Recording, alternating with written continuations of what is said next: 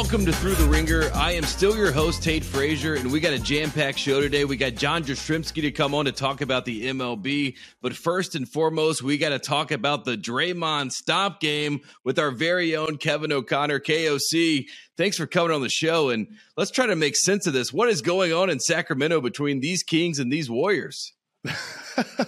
I mean, Draymond gave us one hell of a show in that fourth quarter there, stomping on Domantas Sabonis, man. I mean, look, Draymond there in that moment, Tate, you got to stay composed. Sabonis instigates in that moment, but you got Steph going up the floor, chance to continue to build back in that game to try to close the lead. In that moment, you can't be doing that. And now the question will be, after getting a flagrant 2, you got Sabonis getting x-rays, will he actually get a suspension here? That's the question on my mind. Yeah, this is a series that in game one provided the best game of the weekend, right? When we opened up the playoffs, everyone's excited. It's been a chess match, to say the least. Steve Kerr talked about the physicality, right? The first quarter of this game, we both had both teams with 9 turnovers. It was a little bit sloppy, but that goes back to that physicality. And then that physicality leads to this moment late in the fourth quarter with about 7 minutes to go where Draymond Green, Domantas Sabonis, like you said, he grabs Draymond's ankle, right? We have to point that out. And then Draymond reacts with a stomp of sorts. I would say this is the Christian Laettner, the patented stomp by Christian Laettner that he did to Kentucky back in the day. So tip of the cap there to Christian Laettner. But Draymond reacts, he stomps, he then goes to the bench, he's antagonizing the crowd. Sabonis is writhing on the ground. This was a WWE scene, Kevin. I feel like I should have David Shoemaker on to try to break down what happened here. But what are the implications, right? Because Draymond could be suspended and they're already down 2-0 for the first time in Steph Curry's playoff career. Well, I mean, for the Warriors, you're 33 and 8 at home this entire season. So you've been a dominant team, winning 80% of your games at home. So if you don't have Draymond, obviously that's a hit to you. Because in this series, Domantas Sabonis, you look at the numbers on the surface, he has 24 points. He's 8 of 12 from the floor. But with Looney before the foul trouble, with Draymond before the ejection, Sabonis wasn't, necessarily super effective. They were defending him well when he was on offense. They're still scoring on him at the rim. Draymond is an integral part of that as a playmaker. And you look at the Kings and the Warriors right now, if they are without Draymond, which we don't know yet, but the Kings are attacking in so many different ways, whether it's Malik Monk with that first half flurry he had sharing the floor with Alex Len, or whether it's Kevin Huerter coming off of screens, pulling up from mid-range, Fox, early offense transition, or the Sabonis DHOs. The Kings have a ton of ways where they're generating offense. The Warriors, it's Draymond doing what he usually does. It's Steph, and that's pretty much it. And I think for Golden State here, if you're losing Draymond, it's just going to further increase the pressure on Stephen Curry, when at this point, I feel like in the series, they should just be spamming pick and rolls over and over with Steph. That's what's been working best, whether it's pick and roll or isolations. They need to get more out of Stephen Curry somewhere, and the pressure's on already with or without Draymond. Yeah, and it's one of those things where if you're watching the series, it just looks like the Warriors are having to make tough shots. And obviously, when you have the Splash Brothers, you expect them to make tough shots, but not all game long, right? And one of those guys that is up in Steph Curry's grill is former national champion for the Baylor Bears, Davion Mitchell, in his second year. A lot of people call him off night, Kevin O'Connor. He was amazing in this game. What did you see from him? I mean, I interviewed Tyrese Halliburton from the Pacers, his former teammate, at the beginning of the season. I asked him, who's the best defender you've ever gone against? And he said, without missing a beat, Davion Mitchell. And we saw why tonight, because with Mitchell, whether it's the on-ball point of attack pressure on Stephen Curry, or when Steph would give up the ball, Mitchell would be stuck to Steph's hip like glue, tracking him as he did all his relocations off ball, trying to spring free. Mitchell was one of the reasons why the Kings defense was really effective overall at muting a lot of those Warriors actions that have worked so well over the years. He was, he hit the big 3, the dagger. He was absolutely sensational, and speaks to, again, the depth the Kings have with the amount of options they have off their bench. You get Len in the first half, plays 8 strong minutes, doesn't even play in the second half. Mike Brown, he pulled all the right cards in the game tonight, most notably with Mitchell. That was awesome. Yeah, and there's a lot of familiarity, right, between these two teams. Mike Brown was with the Warriors last year on their run to a championship, so he knows this team well. You got Barbosa, right, a guy who played in the first iteration of this Warriors group that's on the bench as a coach. You got Delly over there, who obviously chased Steph Curry around and almost died, as J.R. Smith told us, right? So there's a lot of guys that are on that Kings bench that know this Warriors group. Is there any sort of, I know the Kings don't want to get too far ahead of themselves, even though they've lit the beam twice now, but is there any sort of like comfort in knowing that you understand this Warriors group that you're going against, even though you're about to go on the road? And as we've seen, the Warriors are really good at home at the Chase Center. Well, I think that's part of it. I mean, with the Kings here, what Mike Brown did is he took like so many of the actions that the Warriors did for years, and he just copy and pasted it to, the Kevin Huerter, coming off of screen actions, split actions, Sabonis DHOs, and he combined that with what you see, Sabonis had done with the Pacers, or you see Jokic do with the Nuggets, playing fast with Fox. It's like this blend of Warriors style with other modernized stuff you see. So the Kings all year long, their defense has gone against the Kings offense playing this way, and they've played it themselves. So I think there's an understanding of what the Warriors are going to do, because Kevin Huerter's relocations is the Steph Curry relocation. Klay Thompson coming off the screen, Sabonis knows how to help off of that and pressure him to get rid of the opportunity of Klay catching, off the screen. So for the Kings there, it's obviously going to be tougher on the road against the Warriors in that environment, but they're a prepared team and they've played this way, and that does give them an edge, versus Golden State, whereas other teams, the Warriors are so unique compared to the way every other team plays, except for the Kings. Yeah, which is, there's that what goes back to that connection between these two teams, which is very fascinating. One of the players that we have to talk about, obviously, is De'Aaron Fox. And, they showed the graphic tonight, his clutch points, right? I call it crunch time, Kevin. I'm an old school guy, but apparently it's clutch time now. He leads the league in clutch time points. He seems to be closing out all of these games, and he seems to be doing it with a certain kind of moxie, confidence. What have you seen from Fox, and what do you like from Fox in this series so far? I mean, he is just an absolute sensational player, man. And he had, before one of the big shots he hit, he had the big box out on defense as well. Right. He has just turned himself into, what him and Monk were like at Kentucky. They're, up and down the floor. They're fast. They're fun. They're athletic. But Fox is still all of those things, but he's developed his, decision-making, his shot selection. He's improved as a pull-up shooter. Now one of the more effective mid-range shooters in all of the league. He draws a ton of fouls at this point of his career. He's just become a more complete basketball player. And look, man, like I had Fox fifth on my MVP ballot. Like it was a really tough choice for that fifth spot. But with De'Aaron Fox, I think he's the engine of this team. He's the guy at the top of their defense. He's the guy who runs their offense and is the scorer in the most important moments of the game. And we saw that again tonight with the big shots that he hit and the big plays he made on defense. And we saw the respect from Steve Kerr, who put Andrew Wiggins, their best defender, on Fox, right? And said we need his athleticism to match up with Fox, which, again, Fox is a point guard, Wiggins is a wing. So that says enough about Fox's athleticism right there. I did want to ask you before I let you go, what's one thing that the Warriors can do at home to help even this series back up? I mean, is it Wiggins coming to life? Is it Jordan Poole coming to life defensively or offensively or in some capacity at all? I mean, Jordan Poole, I have no hope for him. He's not a good basketball player, and at this point, he's getting benched in the second half for good reason. I think it comes down to Stephen Curry. You have him at 20 shots in game one, 21 shots in game two. That's going to be closer to 30. You got to find a way to get him going. You got to run your offense through him like the megastar that he is and ride him, because you're not getting those opportunities from others on their team, especially if you're without Draymond Green. But even with Draymond, he can only serve as an enhancer for Stephen Curry. So they got to get him going on the highest volume perhaps that we've ever seen from him in the postseason. Yeah, my favorite stat, Kevin O'Connor, I'm letting you know this, FGAs, field goal attempts. That's why I respected Kobe Bryant most ever in history, 50 field goal attempts. We need that kind of performance from Curry. He goes back to Chase Center, put up the shots, do all you can. What else can you lose at this point? Well, there you go. Thanks so much, KOC. Thank you.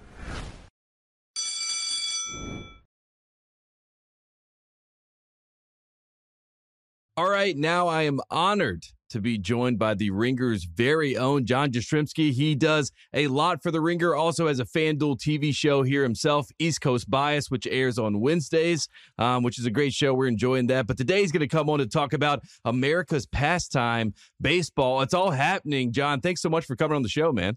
Tate, my pleasure. I'm happy to be aboard. Let's rock and roll, man. There's a lot cooking. I mean, listen, New York right now is like the perfect hotbed because I think for the first time since 1994, we got the Knicks, the Rangers, the Islanders, the Devils, the Nets, all in the playoffs. Plus, Yankees and Mets are two teams that could go win the World Series this year. So, good time to be a New Yorker. It's nice being able to say that for a change. Yeah, it's good when New York sports are doing well, right? You guys are so downtrodden, and nobody talks about you guys ever. So it's about time that we focus in on New York. I'm kidding, of course. It is great, and especially on the dime and in the world of baseball. We'll talk about the Mets here in a little bit, but I want to start with the Bronx Bombers, right? We always want to talk about the Yankees. Everyone's fascinated with this Yankees team. They're talking about Aaron Judge, obviously, and what he can do in this year. But I want to start with Giancarlo Stanton, another injury that comes out, and obviously that's been a conversation since he came over after winning 2017 NL MVP. What is the word on the street when it comes to Stanton, and how are Yankees fans putting up with another injury? Is it okay because it's this early into the season? Yeah, I think it is, Tate, from two standpoints. Number one, it's super early in the season. Number two, the idea now that baseball has expanded their postseason, it doesn't put nearly as much emphasis on going and winning your division. I know the Houston Astros won the division, had the best record in the American League last year, and went to a World Series. That may be true, but you also had a situation where the Philadelphia Phillies won 84, 85 games, looked awful for good chunks of the regular season, right, got hot at the right time, and took that all the way to a National League pennant.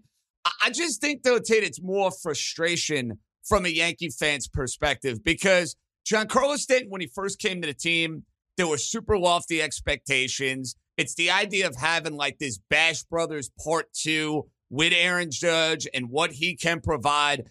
And when he's right, dude, he is incredible. I mean, he hit one of the furthest home runs I've ever seen opening weekend against the San Francisco Giants. The guy is built like an Adonis, and yet he breaks down year after year after year. So I don't know what it is. Maybe it's got to be more yoga. Maybe he's got to do some Pilates or bands or whatever the case may be.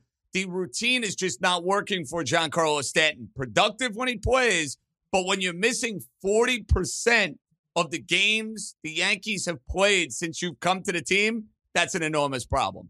And I know that Stanton kind of has become like the poster boy, right? With maybe these are the issues that are happening with the Yankees, but the bullpen and the rotation, is that the real thing that you're focusing on with guys like Carlos Rodon and Severino, right? Is that the real story, trying to get that pitching right? Because I know Garrett Cole is looking great right now early. Yeah, listen, their rotation is going to be fine. You mentioned two guys right there. Carlos Rodon, they paid a ton of money to in the offseason. It's got a little edge to him. I think he's going to pitch really well in New York. He hasn't thrown a pitch yet this year. Luis Severino, he's another one of these guys, super talented. When he is able to do his thing, he performs at a very high level. He's another guy that can't stay on the field. But the Yankees are getting bailed out by two guys. You named one of them, Garrett Cole. And he's one of those big-ticket items, lofty expectations, got shelled in the playoffs 2 years ago against the Boston Red Sox. So a lot of Yankee fans were down on Cole last year. He gave up a lot of home runs. But Tate, you know this in New York. You judged on what you do in the month of October, and Cole last year dominated for the Yankees. They wouldn't have gotten past Cleveland without his brilliance, and so far this year, he has been unbelievable. He hasn't given up a homer. He's 4-0. I feel good about my wager I made right after the Super Bowl in Arizona. I had a couple of bucks in my FanDuel account. I said, let's go put it on Garrett Cole to win the American League Cy Young Award. I'm feeling really good about that bet. The other guy that's pitching great for the Yankees is Nestor Cortez. And a year ago, everybody's like, oh, is it a fluke? This guy comes out of nowhere. He's getting cut by like 5 different teams. No. I'll say it one more time for everybody. America, Nestor Cortez, with all the funk, with all the flair, with the leg kick score, he's the real deal. Rotation, they're fine. I know I'm dancing around that question a little bit, but I wanted to give those two guys some love. Of course. The bullpen and who's closing games for the Yankees, that to me is an issue that's going to be very problematic. And I don't know if their closer is on the roster. I don't trust Clay Holmes. He's been awful since the second half of last year. I think when we talk about the trade deadline a couple of months from now, Yankees be in the market for a reliever, not a starter. There you go. But speaking of starters, let's talk about the other team in New York, and that is the big conversation, right? Max Scherzer, who has come there and is supposed to be the guy in the postseason that steps up for the Mets. They go and get Justin Verlander, give him a bag. But when you look at it, John, you got a 38-year-old and a 40-year-old. Verlander has not seen the field yet. When you look at the Mets, is there concern there, or should we just be patiently waiting for these guys that we obviously know have the name recognition? Are they going to be prepared for when we make a run for October for this Mets team? I have concern with Max Scherzer, and he's going to be pitching Wednesday against the Los Angeles Dodgers, but his start to the season has not been particularly good. Fastball velocity is just not what it's been, and he hasn't been going as deep into ball games. And the fear is with Scherzer and Verlander, for that matter. You nailed it, Tate. Father Time is undefeated. The Mets are relying on two future first-ballot Hall of Famers. I mean, Justin Verlander last year was incredible and won the Cy Young. And I know if you look at Max Scherzer's regular season numbers, they were outstanding. Verlander pitched poorly in the postseason for the Astros. Scherzer, the last 2 years, he couldn't make it through the postseason. When he was in L.A. 2 years ago, the Braves absolutely roughed him up.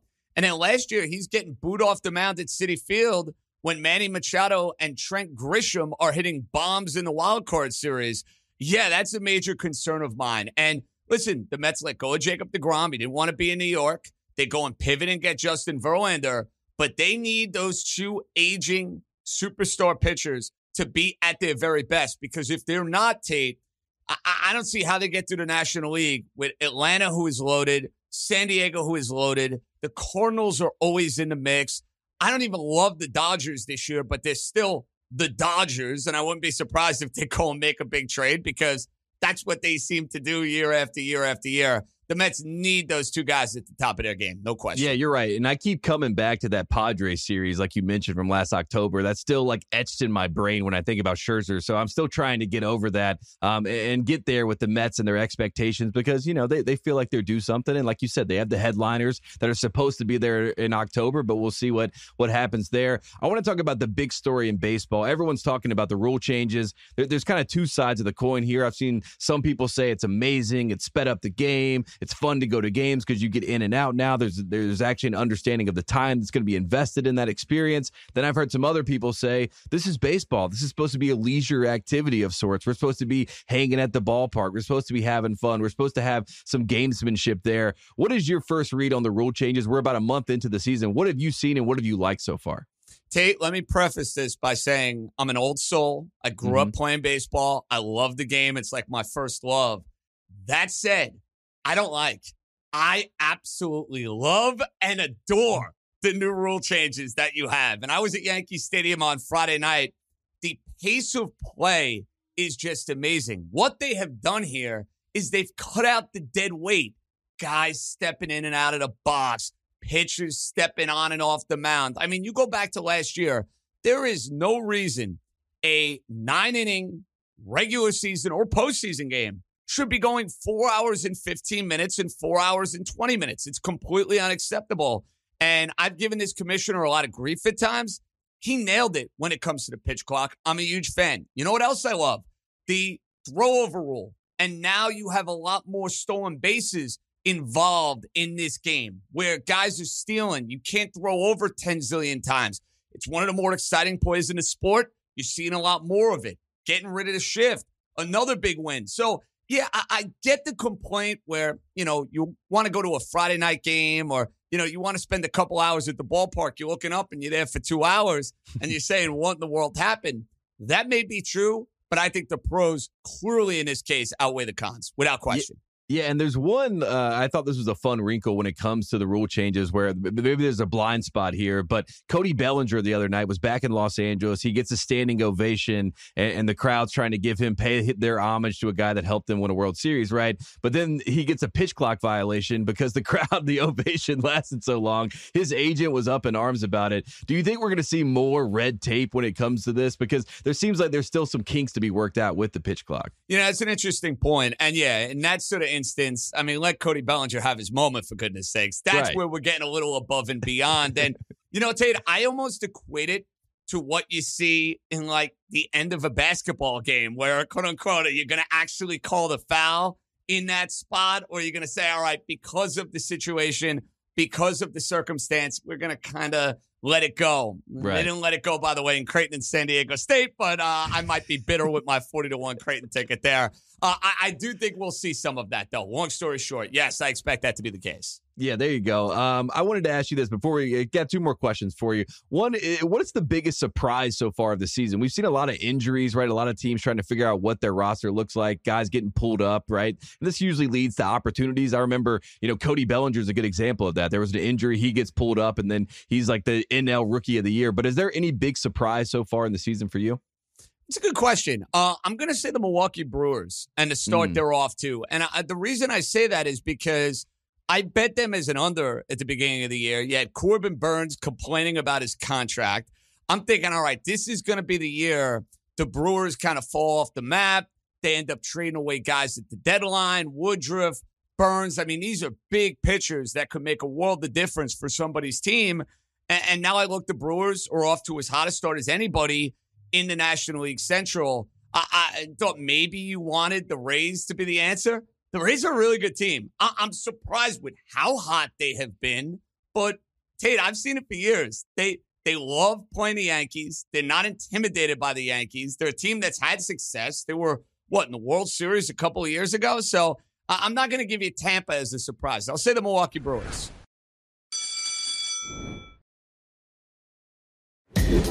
Before we let you go, John, I have to ask you this. Everybody wants to know what the best value is when they look at the World Series, especially this early in the season, right? You might be able to get some value. So our friends at FanDuel Sportsbook, they have the Braves and the Dodgers at plus 650, followed by the Astros at plus 700, the Yankees at plus 900, and the Padres at plus 1,000. What do you see? Is there any value, and is there any team that you think is the favorite to go and win it in October? Wow. Those odds tell you. I know. Well, it's early. You know what though? Those odds tell you right there, Tate. The odds makers think baseball is wide open, and I would agree with them on that. I think the Braves have an outstanding team. I like the Padres as well. I would say one of those two teams will come out of the National League. I think if you're looking for value in the American League. I know they've pitched terribly. I think Toronto is a live team. I also think the Seattle Mariners and the Texas Rangers could be live teams. Seattle's got all those young studs. Kelenic is finally delivering. He was the big prospect they got for Edwin Diaz and Robbie Cano, and all the Met fans were up in arms. They traded him. It's taken him forever to get going, but he's finally starting to hit. And Texas, listen, they got the old school, old soul Bruce Bochy with Jacob deGrom and Nathan Eovaldi. And I know Seager's going to miss a couple of weeks, but I expect Texas to be in the playoffs. So I would say Texas, Seattle, and Toronto are all in that long shot category that I would monitor. I like that Seattle pick. I also think that, Seager, that hamstring, that always, gives me a little cause for concern. I wish he was healthy. If he was healthy, I'd probably be even higher on the Rangers there. But yeah, I like those long shot picks. He is John Jastrzemski. Thanks so much for joining us. Where can we find all your amazing work for theringer.com? We don't stop, Tate Frazier. We have New York, and we're going to be very busy with all the basketball, the hockey, and the baseball going on every Sunday, Tuesday, and Thursday nights. And let's be honest, they really drop Monday, Wednesday, Friday because we're creatures of the night here at New York. And then you could find us on FanDuel TV with Joe House, Raheem Palmer, East Coast Bias, Gambling Pod, Tuesdays, Fridays, Ringer, and on Wednesdays on FanDuel TV. All right, there you have it. Thanks, JJ. Appreciate you coming on the show, man. You got it, dude.